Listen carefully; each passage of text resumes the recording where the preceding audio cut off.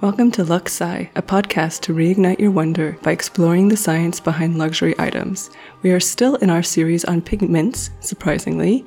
We've gone through the staples of black and white and all the colors of the rainbow, so what possibly could be next? I didn't think we'd find anything else, but turns out there were two more colors that we could talk about. So today we're going to talk about brown and pink, two very different colors with different connotations, but equally fascinating in terms of their history and science. And I have to say, Dimos, you were not particularly enthusiastic about this in the beginning. Wasn't. But did you find something interesting? In fact, we owned a brown car.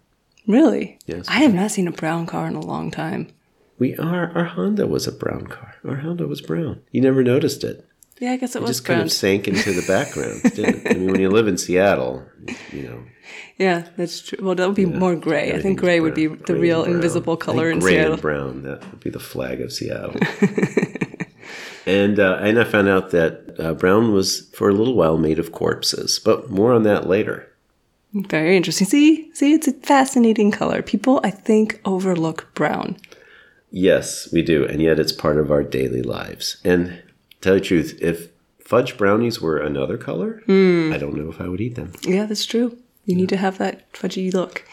So which one should we start with? The bright one or the dark one? Let's start with pink. Okay. I decided to start at the beginning of what pink is. So optically, pink is any of the pale shades of colors between bluish red to red, of medium to high lightness, and low to moderate saturation. While pink is generally considered a red, most tints of pink are slightly bluish, with the exception of things like salmon pink, which lean towards orange. The name pink was first used in the late 17th century, and it comes from flowers called pinks of the genus Dianthus, which are pale red or pink. Most European languages, however, pink is rose, after the rose flower. The pink color in the plants often comes from a group of compounds called anthocyanins, which are water-soluble vacuolar pigments. And this means that they are contained within the vacuoles in the plants, which are enclosed compartments filled with water and inorganic and organic molecules. So these anthocyanins are red, purple, blue, or black, depending on their pH. Anthos, meaning flower. Yeah, and cyanin, I think, meaning bluish or something like that. Yeah. So they're present in all of the tissues of higher plants. So pink as a pigment was not in fashion for a long time, since making red was so expensive. The darker the red, the wealthier you were, and so the fashion was for bright crimsons and other deep reds, which we've covered. However, it was used in paintings, mostly for flesh colors, and sometimes in religious art, like sometimes you'll see baby Jesus in a pink robe. But during the Renaissance, the paint pigment that was used was a light cinnabrese, which is a mixture of Sinopia, Venetian red, which was an earth red, and lime white. Sounds like the next name for a great coffee, a Cinnabrese. It sounds like an air freshener scent to me. Cinnabrese. Oh my goodness, you're right. Glade plugins. It's probably Cinnabrese. But pink really took off in the 18th century, where it became the height of fashion in European courts due to its popularity with Louis XV of France's mistress, Madame de Pompadour. Since then, pink has gone through many evolutions, but continues to be a mainstay of fashion and art. And interestingly, pink has different connotations in different cultures. Okay. So like in Japan, pink was more for like mourning. Western cultures, pink has become a symbol of feminism and, romantic. But if you think of like Hello Kitty, like everything's pink. Well, I think it's evolved over time, right? Yeah. And then there's the Korean pop culture sensation Blackpink, which is a girl group, K-pop girl group. There you go. Yeah. So this is going to be a little bit different in terms of the pigment, because pink is usually made by combining pigments. There's not a lot of pink so it's pigments. a derivative. Yes. But one example of how you can get pink using a less concentrated red dye is something we've talked about before, which is madder. And madder, or Rubia tinctorum, contains two organic red dyes, alizarin and purpurin, which can be a dull violet or a dull magenta red. With the isolation and synthesis of alizarin especially, synthetic pink pigments are now available, such as light alizarin crimson. Which makes sense if you're at an artist supply shop. But some other cool science around pink, and one is sunsets and sunrises, in which pink features prominently. So do you know what that's due to? I'm assuming it has to do with the diffraction of light. All right, so specifically it's called Rayleigh scattering. named after the 19th century British physician Lord Rayleigh, and it's elastic scattering of light or other electromagnetic radiation by particles much smaller than the wavelength of the radiation. So basically, light hits the atmosphere. There's particles that are smaller than the light, and it gets refracted, which is split into its component wavelengths. Right? There is a wavelength dependence of the scattering, which means that the shorter blue wavelengths are scattered more stronger than the longer red wavelengths, and this accounts for the sky being blue. And the reason the sky is not purple, because purple is the shortest wavelength, is that the purple wavelengths, the violet and ultraviolet ones, are actually absorbed by the oxygen in the atmosphere. Oh, wow. So if it wasn't for the oxygen, the sky would turn purple. Potentially. Purple's also a harder color for human eyes to see. Oh, okay. Yeah, we're not as sensitive to it. Mm-mm. At sunrise and sunset, the path of the light to our eyes is the longest. So you're talking about wavelengths. This long path removes the short blue wavelengths that just can't make that trip and leaves the longer orange, red, and pink light to reach our eyes and produce those beautiful colors you see at sunset. And the remaining light can also be further scattered by cloud droplets or larger particles in the sky, and then the whole sky above the horizon becomes pink or orange or red. And so that is the scientific explanation for sunset. And then you think about like red skies in the morning, sailors take warning, red skies at night. No, I don't think about that. You're the only. I do. You're the only I think one. About that every day. You do. I know. I hear it almost every day. Yeah. But what if I told you that the oldest organic color on Earth is actually pink? No. Would you believe me? I would think it'd be something like the color I'm going to talk about. I would think so too, except a team out of the Australian National University published in the Proceedings of the National Academy of Sciences in 2018, the oldest organic color yet discovered, and it was found in rocks from 1.1 billion years ago. So a PhD student, Noor Grunelli, was doing what most grad students do. In her case, she was pulverizing some rock from an oil shale deposit in Mauritania, and she wanted to extract the molecules of this ancient and see what ancient organisms could be trapped inside this rock, right? Yeah. So she pulverizes the rock, she puts the powder in an organic solvent to begin the extraction process for the analysis.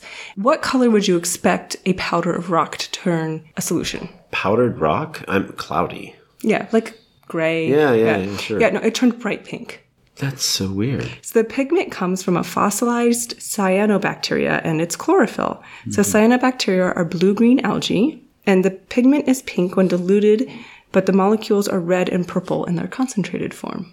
Oh, wow. So before green chlorophyll, there's this red and purple chlorophyll in these cyanobacteria that were present at 1.1 billion years ago. And what's interesting about this cyanobacteria is that for a long time, it was thought that the amount of oxygen is sort of the limiting factor for bigger species appearing in our evolutionary chain. But it turns out that it might be because these cyanobacteria, which produce a fair amount of oxygen, but are not as good of a food source. So in this sort of geological time period, you see a lot of these cyanobacteria. And then as that starts shifting to other types of algae, you start seeing bigger life forms. Wow. Yeah. So anyway, I just thought it was kind of cool. So in the end, bacteria are still running the show. Bacteria are always running the show. We're just hosts. Yeah, we're just spectators. Airbnb hosts. Yeah, along for the ride. Yeah. Yeah. Now I have a bit of an artistic kerfuffle over pink. Okay. I think it's very fitting. I have my tea here. I'm about to spill the tea on this. So remember we talked about Vanta Black in our Black episode? Oh, gosh, I don't remember the details of Vanta Black. So it was the black so dark that it looks like a hole. That's right. Yeah. So apparently the creator of Vanta Black, Anish Kapoor, declared exclusive rights to the color. That didn't really sit well within the artistic community. Nobody could get their hands on it. So including artist Stuart Semple. So Semple then created the pinkest pink as a counter to the blackest black. And it is a vibrant, neon, vivid pink. And he made it available to anyone except Anish Kapoor. It's like when you go on the website, you have to verify that you are not Anish Kapoor. That's great. And on the website, it says, available for everyone except Anish Kapoor. I want to go to that website it's right great. now. Well, we can put a link to it in the show notes. So the feud continued because then Anish Kapoor posted on his Instagram with some pinkest pink. Apparently he got a hold of it. So Semple has since taken to creating more pigments, also not available to Mr. Kapoor, including 3 new blacks, the glitteriest glitter, and the whitest white paint. This has worked out well for Semple. He's earned quite a following and has the title of the Robin Hood of the Rainbow. I suggest you check out the website. You can just Google Pinkest Pink and you'll find it. It is a shockingly pink color. And I kind of want some of it. You're either the pinkest pink or the weakest link. Well, there you go. So that's what I have for pink. But so we're going to go from the pinkest pink to... the brownest brown. The brownest brown. Is there a brownest brown? Well, I think there is. Okay, well, we'll see which one you think is the brownest. One of the things about brown is it is also, so like pink, a bit of a hybrid. There's, brown is a combination sometimes of not brown. And we've covered a lot of the other pigments. Let's get into it. If you go into Wikipedia, it's a great source for a lot of this information, along with the ColorLex website. You find out that it is a composite color, mainly a darker shade of orange in the CMYK, or what is that? So that would be cyan, magenta, yellow, and whatever K stands for, color model. That was really terrible. So you did this very in-depth research. I tried my best. No, don't worry about it. It's okay. I try hard. I'll get the K. Okay. Okay. Right. K is cyan, magenta, yellow, and black. Okay, K is black. Well, how's K black? I don't know. Cyan, magenta, maybe yellow, and black. CMYB was already taken by something. I think so, yeah. Maybe by brown. It's made by combining the colors orange and black. Okay. And in the RGB, red, green, blue color model used to project colors onto television screens, brown is the combination of red and green. Which you will know if you ever have a toddler around you and they mix all of their finger paints together. Yep, absolutely. Makes brown. According to public opinion surveys, brown is ranked lowest in the USA and Europe. Some positive associations, however, include Antiques Roadshow, Autumn, Antiques Roadshow? I threw that in. Log cabins and banana bread, which I threw. Banana bread is, again, highly specific. I threw that in. Not just bread in general, or cake, or chocolate. Banana bread. Banana bread, okay. Brown has been used in art since prehistoric times. That makes sense. Yes, paintings using umber, a natural clay pigment composed of rust or iron oxide and manganese oxide, have been dated to 40,000 BC. If you burn the umber, you get a different kind of brown. Because isn't burnt umber one of the Crayola colors? It is. And in fact, we also see that with sienna. Yeah, I really want to know where sienna comes from. Well, you will. Okay, good. Paintings of brown horses and other animals have been found on the walls of the Lascaux cave, dating back about 17,300 years. A cave that was found by a dog and his boy in 1930, I think. I feel like there's not as many of those opportunities left in the world to just stumble upon something undiscovered. Yeah, you never know. I mean, that's true. We haven't, but yeah, it's true. You're right. The female figures in ancient Egyptian tomb paintings have brown skin, painted with umber. Light tan was often used on painted Greek amphora and vases. That makes sense. There's a lot of Western style art that depicts people from Greece and Egypt as very pale, and that's probably not the case. Yeah, exactly. It's like those paintings of Jesus where he's like super pale, and you're like, I don't think that was how that worked. No, either as background for black figures or reverse. These colors essentially were designed to complement or contrast the materials used for making inexpensive containers for olive oil and wine. Okay. Umber is a general designation for a sedimentary material substance containing up from 5 to 20% manganese oxide and hydroxides of a larger percentage of iron oxides. So essentially what we're doing is we're mixing manganese and ferrite. The higher content of manganese oxides are compared to ochres, and it is responsible for the brownish color. Okay. Another color source are limonite, which is not a single mineral, but a mixture of several iron-containing minerals. I feel like we've talked about that one. Well, let's learn a little bit about it. Actually, limonite on its own is yellow. Oh, so maybe it was that episode. Yeah. Then. It kind of looks like a yellow cauliflower. Yeah. Light to brown, maybe yellowish brown. So that's the geothite, which is an iron oxide being a main component. Again, a lot of this just has to do with the combination of other colors. Now, sepia. We talk about sepia painting. Yeah. We talk about it as a photograph. As a photography. Yeah. And sepia is a toner that we would add to the developing process of a black and white print to bring a dark brown or a light brown tone to it. It was an instant way to make something look older and maybe more grandiose. Surprisingly, Leonardo da Vinci would wash his sketches with sepia. Really? After he would make a sketch. That makes sense, because if you see them, there was an exhibit of them at Metropolitan Museum of Art in New York one time, Yeah. and if you see them, they are sepia toned. Now, why he did that, I don't know. The ink of cuttlefish is where we get sepia from. That is super cool. Yeah. I love cuttlefish. Yeah, They're fascinating Yeah. and delicious. And yeah, sepia ink was commonly used for writing in the Greco-Roman civilization. It remained in common use as an artist drawing material until the 19th century.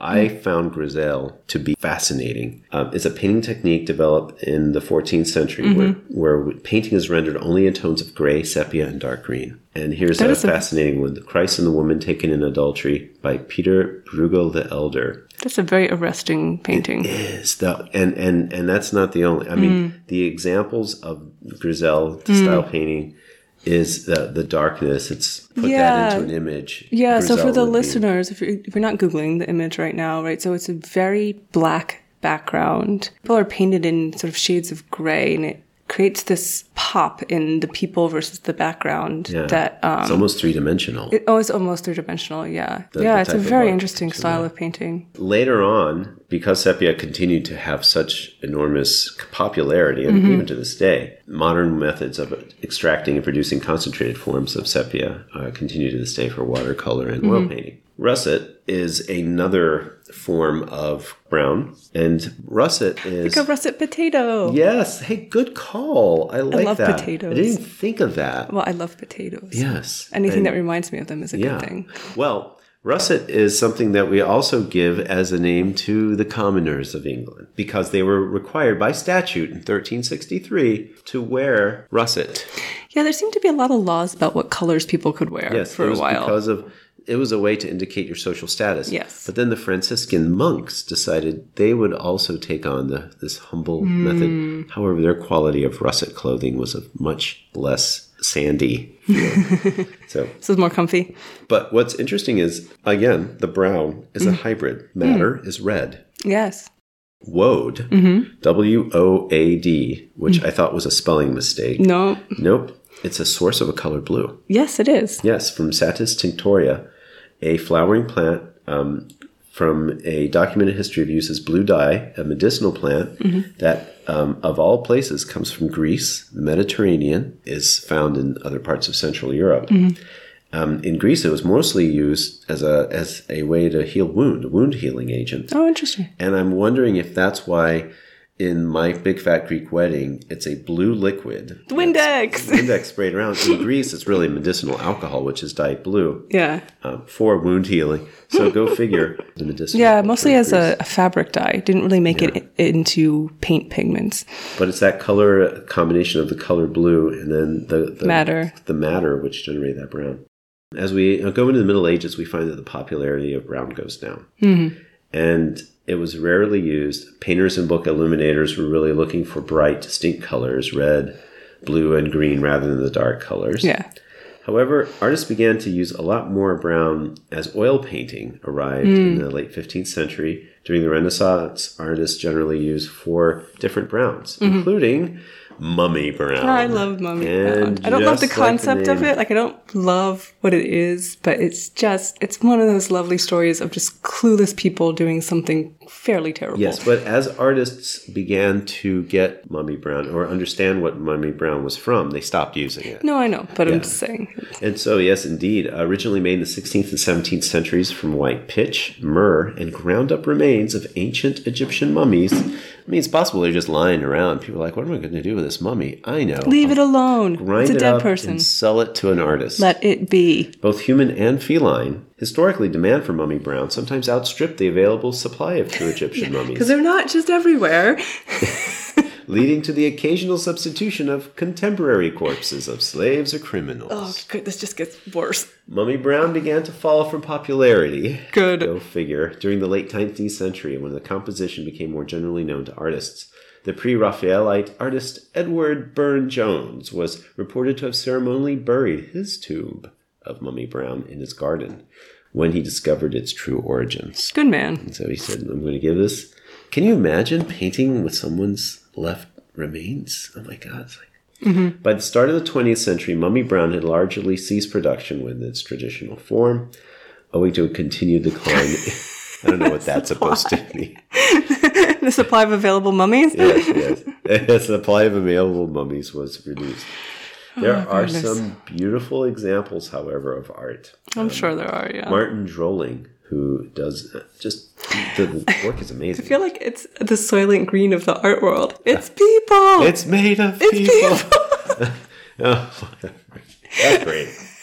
Oh, wow. So, interior of kitchen. Definitely worth a look. Beautiful art. It's a very gorgeous picture, yes. Gorgeous. Yeah. Asphalt? Yes. It's brown, too. Asphalt's brown? Is an exceedingly complex mixture of organic bitumen and inorganic components, which cannot be characterized by a single chemical formula. Okay, well, good on it. Just a lot of organics, bitumen, and we know that from its aroma, like if you heat it up. It's a mixture of organic compounds with high molecular mass, mainly hydrocarbons, and the aroma is, any airport tarmac. Yeah, that is a very distinctive smell. Bitumen. The mineral components vary according to location, where the mineral is found. Not many examples exist really in the artwork, except Gerrit Dou in 1658 does this beautiful piece of work, and let me magnify it a little bit so you can see. And it's a young mother, and it's just beautiful. And it was a gift to the King of the Netherlands. He's made it so big that... And the brushwork in this is so fine that it is impossible, it is imperceptible, even upon close inspection of this artwork, of the brushstrokes, to the point where you have to zoom in here with a microscope to see in clear font the name and the date of the work in the the stained glass windows far above in the upper left. Cool. Of this beautiful piece of art, and definitely worth checking out in the show notes. So, now we're going to talk about umber. Is mixed oxide of manganese in the formula of manganese oxide. Oh, that's manganese brown.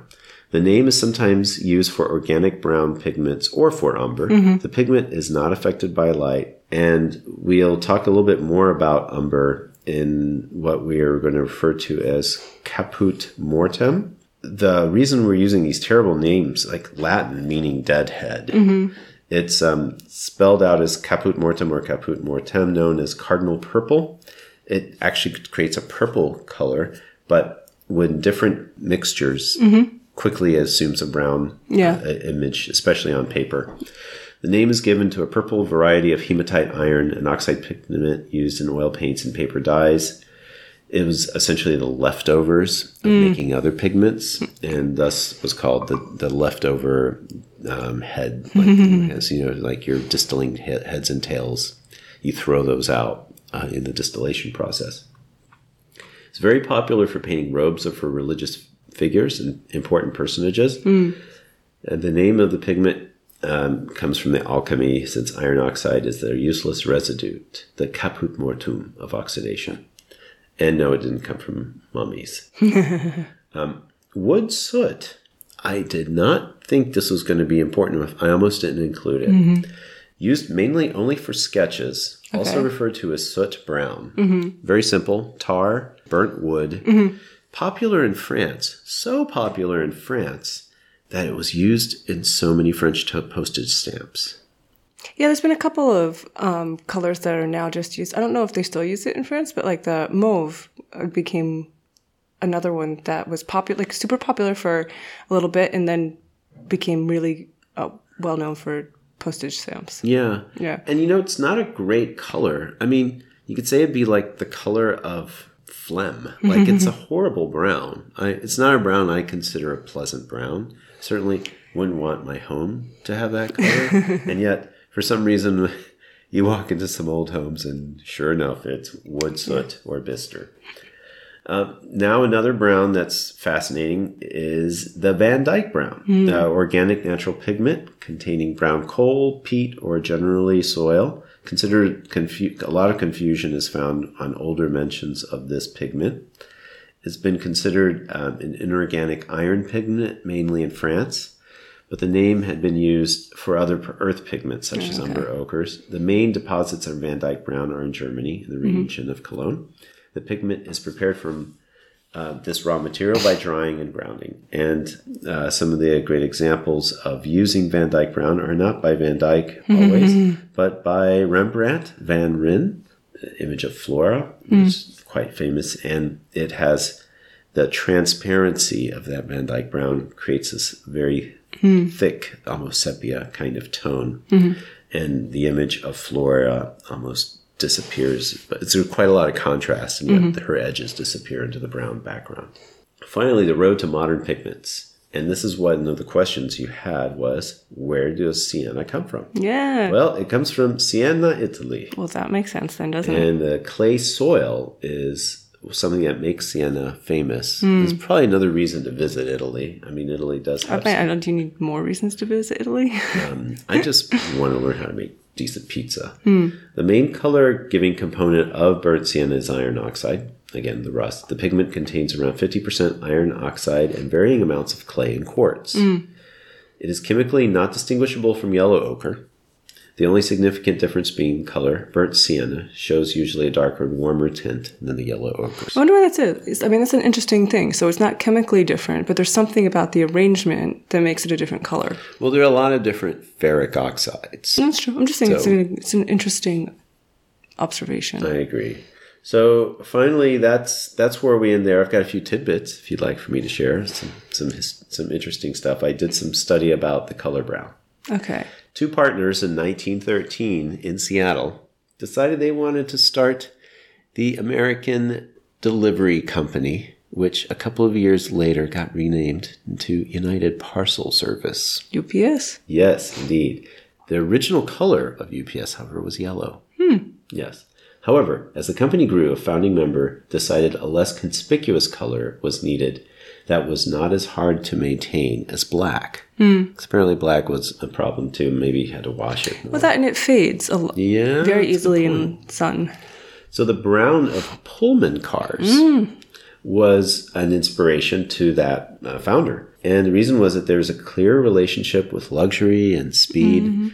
Pullman cars were all the rage for about 50 years, built to cater to high-end railway travelers. The color ended up making it to all uniforms and communications internally to UPS. And interestingly, UPS was the third company in the U.S. to trademark a color. Oh, cool. Any idea which was the first? It's got to be an old company, right? Yeah. That has a distinctive color. How about a guess as to the color? Oh, was it red? Pink. Pink! Yay! Yes, Owens Corning.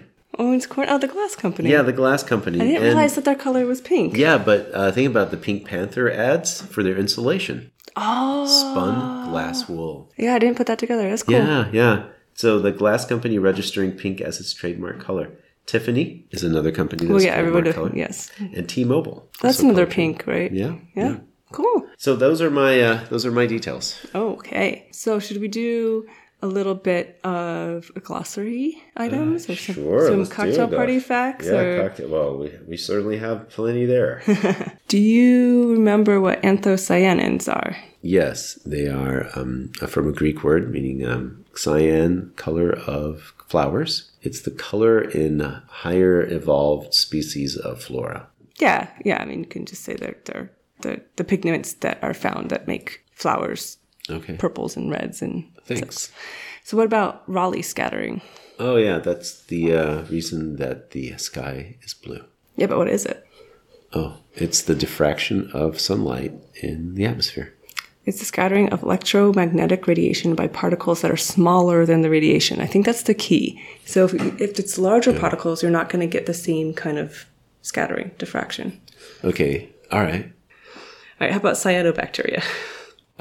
Blue-green algae. Yeah, right. So you just answered the first cocktail party fact, which was what phenomenon is responsible for the sky being blue. Okay, thanks. It's Rayleigh scattering. I didn't even read over your shoulder for that one. What organisms produce a bright pink pigment and were found 1.1 billion years ago? Something in rocks. Oh wait, that's right, bacteria. The cyanobacteria. Yeah.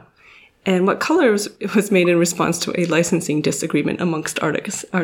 Oh, pinkest pink. Pinkest pink. Yeah, that's great. And Vanta Black. Don't forget Vanta Black. Vanta Black, yes. Do you have any that you want to do, or are we good? As far as, for me, one of the more interesting things was this style of painting of all things, grisaille. Who would have thought? So what are the 3 colors in grisaille? Do you remember? Yeah. Oh, okay. Okay, I'm cheating. Gray, sepia, and dark green. So that's a good part. Cocktail party. Yeah. That's good. And then russet. It's not just for potatoes. Although it should be. But for commoners' clothing. Then mummy brown, that goes without saying. I think it's a great cocktail party fact, just the fact that there was a brown pigment that was made of ground up mummies. Yeah. In Siena, Italy. What a great... And why was UPS's color brown? So... Yeah, because it was a little less conspicuous than yellow. Yeah, and back then they were delivering packages with bicycles. That's very cool. That's your carbon promise right there. All right. Well, thank you for listening to this episode of Fluxi. Please rate and review us on Apple Podcasts, Spotify, or wherever you listen.